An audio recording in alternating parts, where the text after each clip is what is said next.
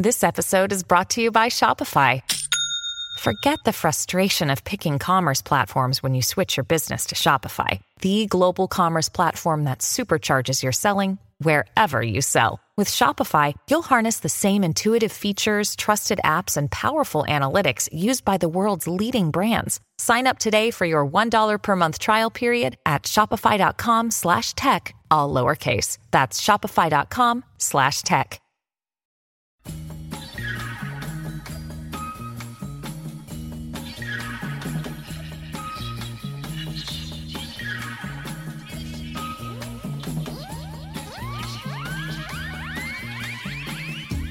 It's Fourth Estate, the show where journalists talk journalism. I'm Marcus Costello.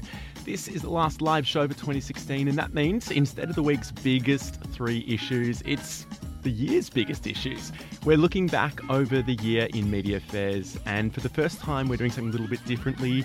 We have a camera in the corner of the room. Olivia, my producer, is holding an iPhone and broadcasting live on Facebook Live so that users can listen in and comment, and we'll put their comments to the panel live in the studio. The panel with me here is Jonathan Pearlman, freelance writer. Hi, Jonathan. Hi, Marcus. Sitting next to Jonathan is Brianna Parkins from ABC. Hey, Brianna. How you doing? I'm doing well. And Lisa Bizantena, how are you doing? Well, thank you. How are you? I'm doing very well. All right.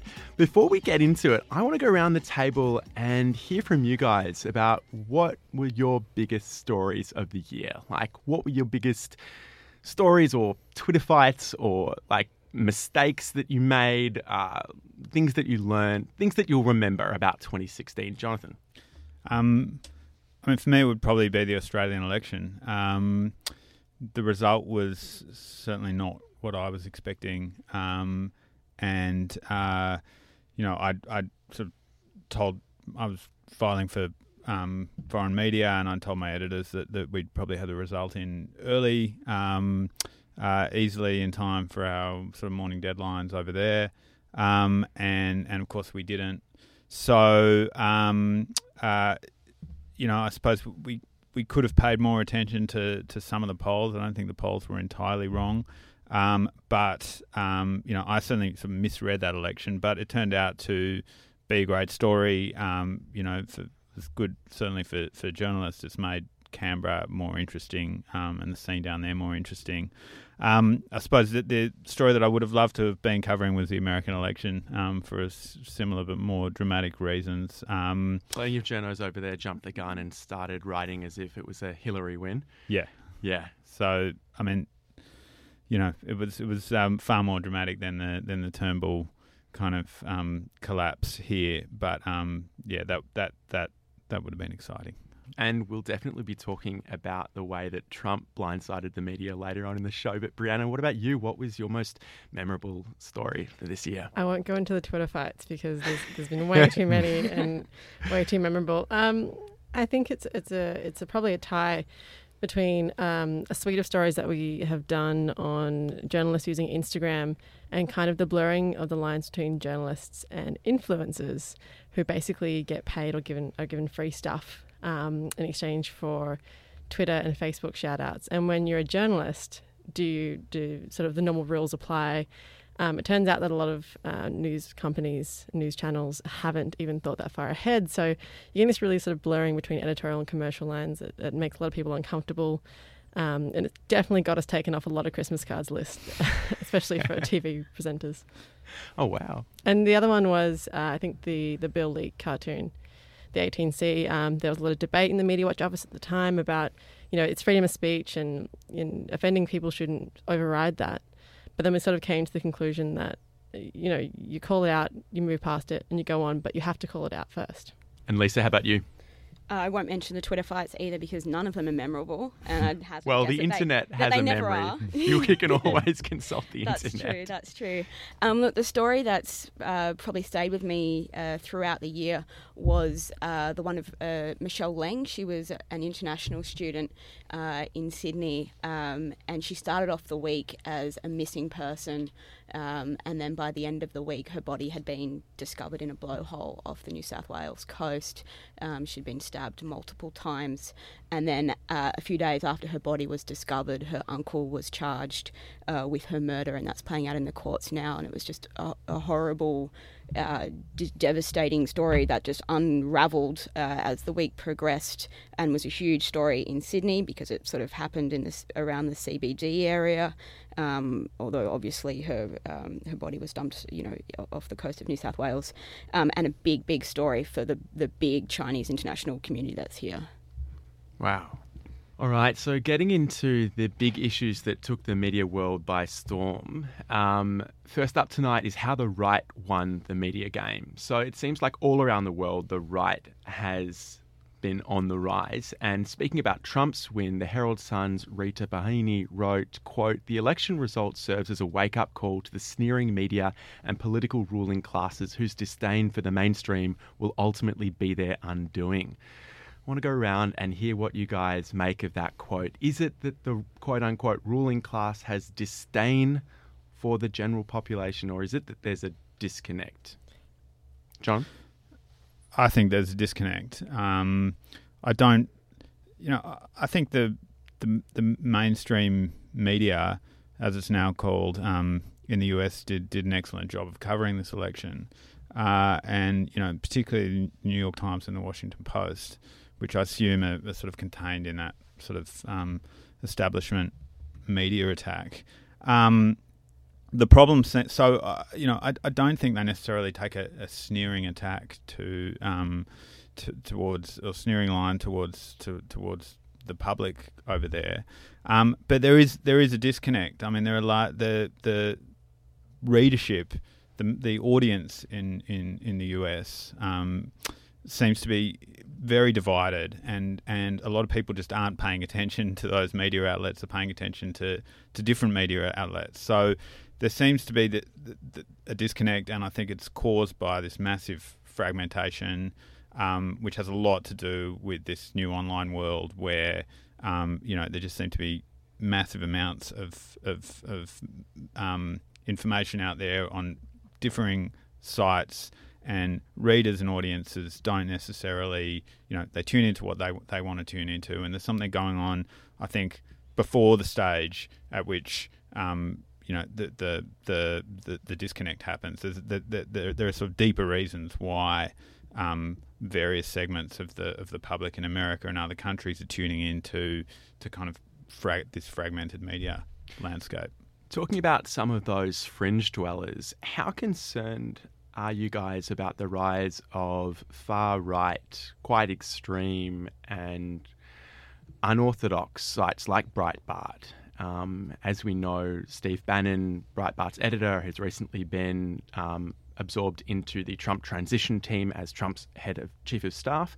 But Breitbart is increasingly capturing the imaginations of the right, and it's espousing some pretty radical stories. How concerned are you that the fringe is moving into the centre, and that, or at least more people are getting their news from more sources, and that this disconnected media landscape means that nobody has control of the message? I think the problem with disconnect and sort of moving away from like the far right and the fringe, I think the problem is that journalists and the media, they're not sneering. There's no media elite, but the problem is the lack of diversity. So in Australia, PwC conducted a survey. They found that the average male media worker is a male, 27 years old, and lives in the eastern suburbs, and that is just not reflective of our audience in Australia. So we're having things like journalists saying, "Oh, I wouldn't have ever met someone who would vote for Trump or Hanson." That is a huge bloody problem, because a lot of people do. I will go have Christmas lunch with them as my family in about a month's time. But there's this real issue of, I think it's a two-pronged thing, where you've got sort of journalists living in a bubble where they're talking to other journalists, they're living in the eastern suburbs, they're living a very privileged, very Anglo-Saxon sort of life. And they're not there's a big disconnect between them and working class men particularly, who are losing their jobs through post-industrialisation, who are getting angrier, who are living in areas affected by immigration, who are looking for people to blame.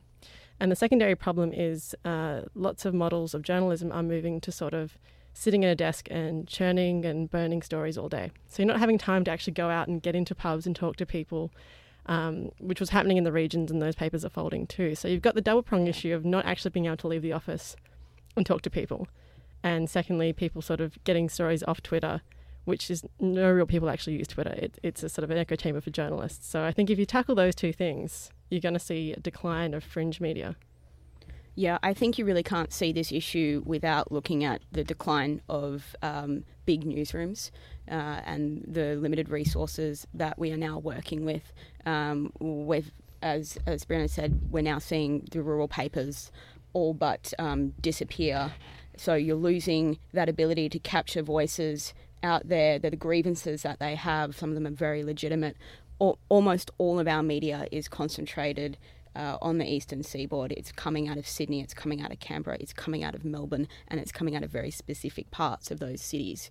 And, you know, I really think that's played a big role in the rise of Hansonism and the backlash against the two major parties. But it's also on them because they haven't been appealing to their grievances either.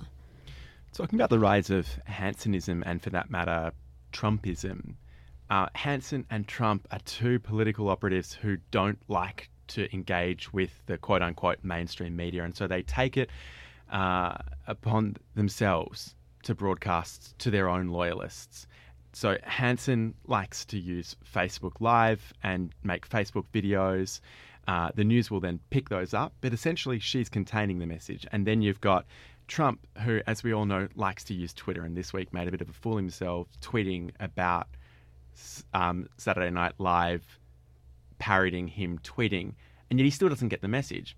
But then it doesn't seem to backlash that much because he's talking to his loyalists. So I wonder, to what extent are these politicians made by social media?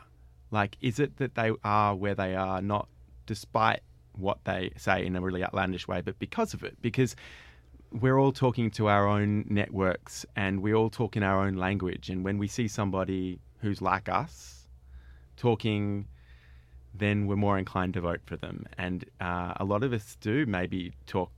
Maybe there are people out there who have locker room talk. And Sure. Maybe when they see that, it endears someone like Sure. Trump to them. I think it's really myopic, though, to see Trump and Hansonism as a product of social media.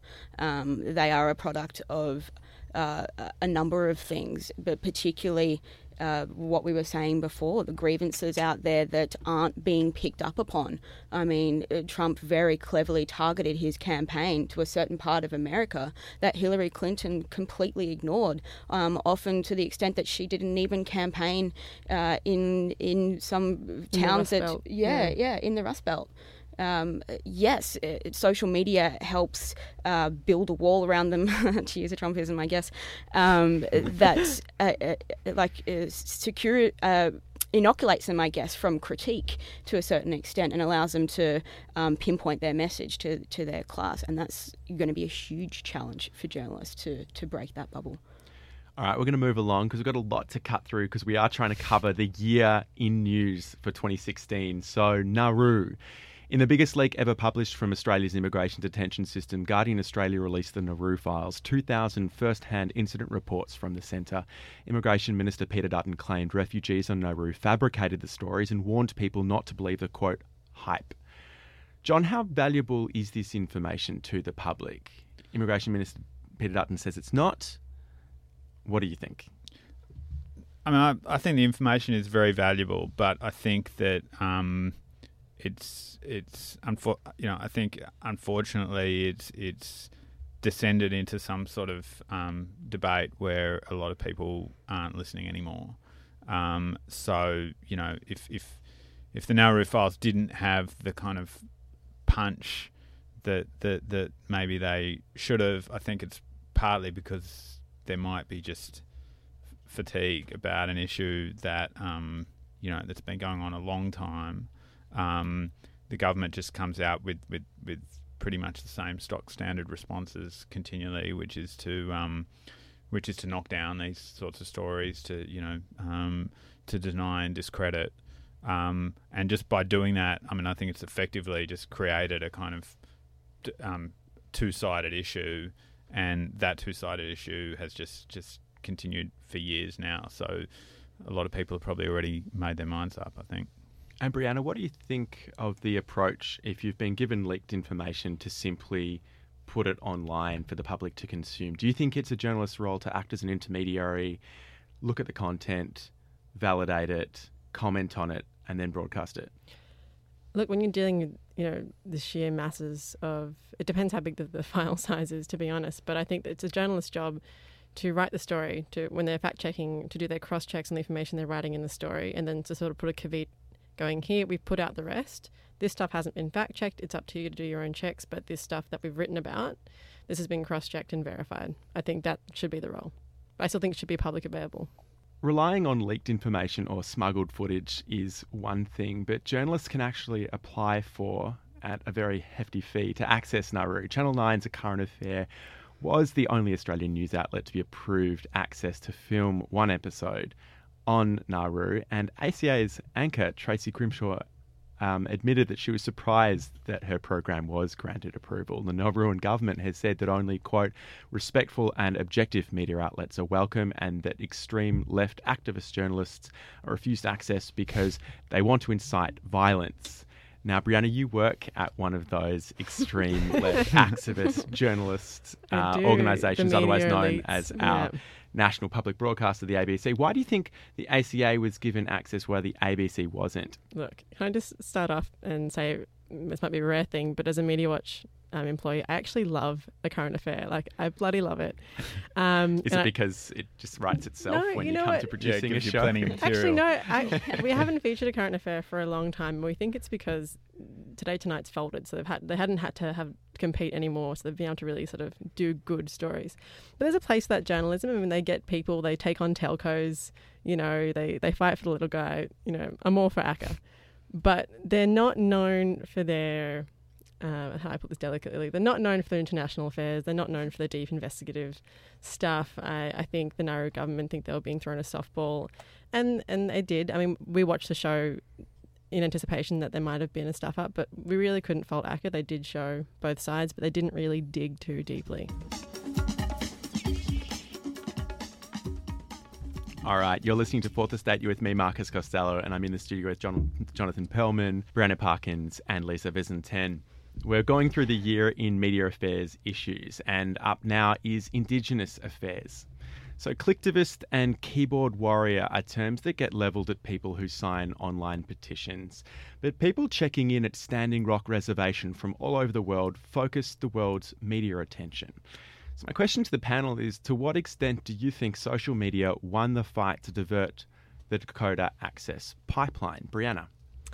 I really haven't. I've followed it to an extent, but I don't want to make a judgment call on, whether it was social media or whether it was the huge presence and the huge encampment. I think it was the second. I think it was the latter. But I will say that in Australia, social media has been a great organising tool for Indigenous groups. For example, a couple of years ago, Auntie Jenny Munro and a couple of the other elders from Redfern organised a tent embassy to basically fight for more rights and more say in Indigenous housing as the block was getting torn down. And they used that Facebook group to go, hey, guys, can you bring us a generator, or can someone bring us some more blankets? And it was really this awesome focal point. And I think a lot of the things that they did win got achieved by organising through Facebook. So that's one example of it working, but only if it had that physical presence of activism. I'm not sure just checking in, you can really claim that as a win. Just the other week, Radio National announced cuts to their 2017 lineup. It will be shifting to a primarily talks program. Much of their music is gone, but there will be more Indigenous voices on the radio. There will be 3 new Indigenous producers. My question is, if we're getting more news by Aboriginal people about Aboriginal people, do you hope for more good news stories, or is it a matter of telling the truth and that life is just harder being an Indigenous person in Australia in 2017? Look, I think the story should be reflective of people's realities. And yeah, I do think that there's going to be more negative stories and more kind of frustrating stories about levels of oppression. You've got, stolen wages, you've got Dundale, you've got youth incarceration, you've got domestic violence rates. Those things are all coming out. But there've also been a lot of good news stories that don't necessarily get picked up because they're not sexy. So stuff like native language coming back in, people reviving previously almost dead languages. You've got, for example, a lot of regional papers do really good work about Indigenous people and their work in the communities and their self-determination. Down in Wollongong, there's a group of men who, through no money, put together a domestic violence offender rehabilitation program. So stories like that that come out of the regions might not get out anymore because there's huge cuts to regional papers. So I think that those reporters that do take up the role will have to probably search a little bit harder. But they're there if you find them. If you can't find them, you're not looking hard enough, basically. Jonathan? Aboriginal and Indigenous media have tended to kind of focus on Indigenous audiences, and I think having more Indigenous voices speaking to broader audiences is a really good thing. I think that there will be a lot of sort of hopefully stories that do tap in to issues that aren't being covered, and also, I mean, with the the bigger newspapers, the bigger media outlets have all tended to kind of reduce their coverage of Indigenous affairs in the last sort of 10 years. It's if you opened the newspapers 20 years ago, you'd find streams of coverage, and that's just not there. So I think it's great. I think it will be great to have those additional voices. Credit where credit's due. BuzzFeed does have Alan Clark, who is a beat reporter for Indigenous affairs, and SBS, of course, has NITV. But as you say, if we're broadcasting on Radio National and it's a linear broadcast that is going out to the masses and not a channel that is just for one set of people, then we're actually getting a broader message and hopefully a more unified, cohesive message that's getting out there. All right, we're moving on because we've got a lot to get to do. All right. So the Panama Papers, we can't go past this. This was absolutely massive. It involved hundreds of journalists in dozens of countries scrutinising more than 11 million files in a massive trove of leaked documents belonging to a powerful law firm in Panama, Mossack Fonseca. Over the course of a year, this unprecedented network of journalists uncovered a shadowy web of tax avoidance schemes by world leaders and business magnates around the globe. The Panama Papers have led to investigations in 80 countries, and new laws are being proposed in the US to better track dirty money. Journalism, especially long-form investigative journalism, is desperately innovating to stay afloat at the moment. So I just wonder, could this kind of global collaboration be the beginning of a radically new model for how to get investigative stories out there? Lisa? Look, I think something like the Panama Papers is part of the future, but it's not the future. And the part that it is a very small part. It relies on big data dumps. Something else that comes to mind that was similar was the collaborative effort between the New York Times and the Guardian over WikiLeaks. These stories come up maybe once or twice a year, if that. I mean, when you compare them to the sheer enormous output of big newsrooms like the New York Times, the WashPo, which at the moment is claiming to publish a story every minute of the day. It's nothing. It's a drop in the bucket. It makes a big splash, but I think it's only part of the future. Talking about that collaboration there between The Guardian and The New York Times, it was interesting to see that The New York Times wasn't involved in the Panama Papers investigation. So they are arguably the preeminent news provider in the world. They are the reference source. They're who we look to for how to do good work. But they decided to stay away from this. And albeit that it made it into The New York Times, it wasn't a front page story for that day. So if a story has public interest, but it doesn't necessarily have commercial viability, to what extent do you think it's incumbent upon something like The New York Times to make sure that that is front page news? I mean, I'm surprised that they didn't get involved. It'd be interesting to know why. I think Gerard Ryle, who's an ex-Sydney Morning Herald journalist, sort of oversaw that whole operation and reached out to a sort of network of investigative journalists around the world. So it'd be interesting to know whether he reached out to anyone from the New York Times or whether there's no one from the New York Times on his radar. They should certainly be covering, and issues like this. It was a huge story, definitely worth including in this media wrap up for the year. I don't know why. I don't think there'd be anything sinister behind why they didn't cover it. But this big story should have been on their front page for sure.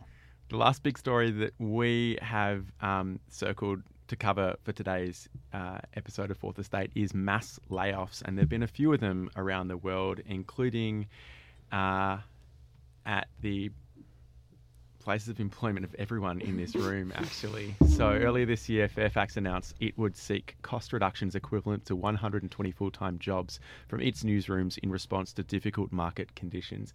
And this week, News Corp is making 42 journalists, artists and photographers redundant in the latest rounds of cost-cutting in a bid to slash $40 million. In Sydney earlier this year, journalists wearing Fair Go Fairfax t-shirts were supported by New South Wales opposition leader Luke Foley and Greens MP David Shoebridge outside the Sydney Morning Herald's office in Pyrmont. Mr. Foley said journalists at the newspaper were vital because he didn't want to live in a, quote, one newspaper town. Lisa, this is your employer. It is. What was the mood like? How do you feel? It was devastating that day. It's of course it's going to be bleak, but I think this is the new normal. I mean, we kind of all know that this is the new normal. We're at the Sydney Morning Herald and Fairfax Media, we're beholden to shareholders, which means profit is a big issue that plays into, obviously, commercial viabilities of stories and the integrity of the news that we cover and how we balance those two things. But it also means that what was once a very top-heavy newsroom has to be, or is going to be, constantly scaled back. What that endpoint is, we don't know. The line that had a lot of traction back in March, when I think these layoffs were announced, was that this is death by 1,000 cuts. And I think these cuts are just going to keep coming for quite some time. I think reducing, there's talk of getting rid of the Monday to Friday paper, and I think that will really reduce the paper's influence. MPs around Australia pick up the newspaper first thing in the morning, have a look what's on the front page, and that adds to other media outlets, and that's what drives the agenda. And I think, if those newspapers go, it's going to sort of badly affect the Sydney Morning Herald's overall reach.